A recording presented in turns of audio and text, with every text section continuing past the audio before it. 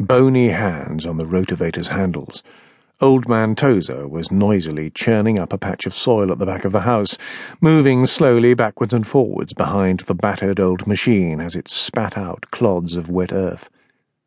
The engine's splutter sped and slowed, threatening to stall at any moment from the strain of it. Mr. Tozer chewed his cheek steadily as he worked. It was Ibu's birthday. Mrs. Tozer had baked a cake with a big iced owl on it. "That's what Ibu means, you know. She told me." Funny name, though, isn't it? Owl? I asked her what her real name was, only she wouldn't tell me. "She won't tell anyone," said Breen. "In the squat where she lived, they all had made-up names." Mrs. Tozer had made the birthday cake, and Mr. Tozer was giving her a vegetable garden. Ibu was there, in blue overalls and Wellingtons, watching him break up the soil. Old Man Tozer turned a switch, and the engine died. Ibu put down the basket she was holding and kissed Helen's father on the cheek. Breen and Mrs. Tozer watched them. Mr. Tozer had picked up a handful of soil and was discussing it with Ibu. She took the earth from him and smiled, sniffed it. For a second, Breen thought she was even going to taste it. Then Mr. Tozer turned and started tugging on the starter cord until the engine blurted back into life. Helen came down the stairs in an old quilted dressing gown of her mother's. "What the crap in hell's he doing at this hour?" "Language," said her mother. Helen joined them at the window. "Today's supposed to mean my bloody lying. One morning when I don't have to get up for the cows." Helen's mother, tutted, went to the range and started making tea for her. "It's Ibu's birthday. Besides, I'm coming down with a cold," said Helen.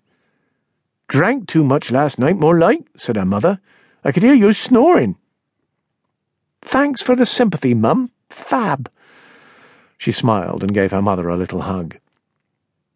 Ibu came in now, sitting on the edge of the bench to tug her Wellingtons off. "That outside, that's for your vegetable thing," said Mrs. Tozer. "Biodynamic," said Ibu. "It's what we did at the squat in London. You have to plant the seeds when the moon and the signs of the zodiac are right. It's amazing." "Amazing," said Helen, rolling her eyes. "No harm trying," said her mother. "Nobody round here is going to want stuff like that anyway. Waste of effort." "I'll do it in my own time," said Ibu. She put down the basket. It was half full of eggs. Mrs. Tozer fetched a pile of egg boxes and started counting them, placing them in the boxes. When she'd finished, she made a note in a small, well-thumbed notebook. "Eggs are still down too," she said. "Really?" said Ibu. "Only 25 today," Mrs. Tozer said. "Maybe you should sell them as free range. Get a better price on the egg marketing board," Ibu said. "Free range," muttered Helen. "They're just eggs. Have you written that letter, Ibu, like you promised?" "It's her birthday," said Mrs. Tozer. "Leave her be." "It's her birthday, and her parents will be thinking about her. They won't know where she is. Of all people, you should know what that's like." Her mother tutted. "Don't, Helen."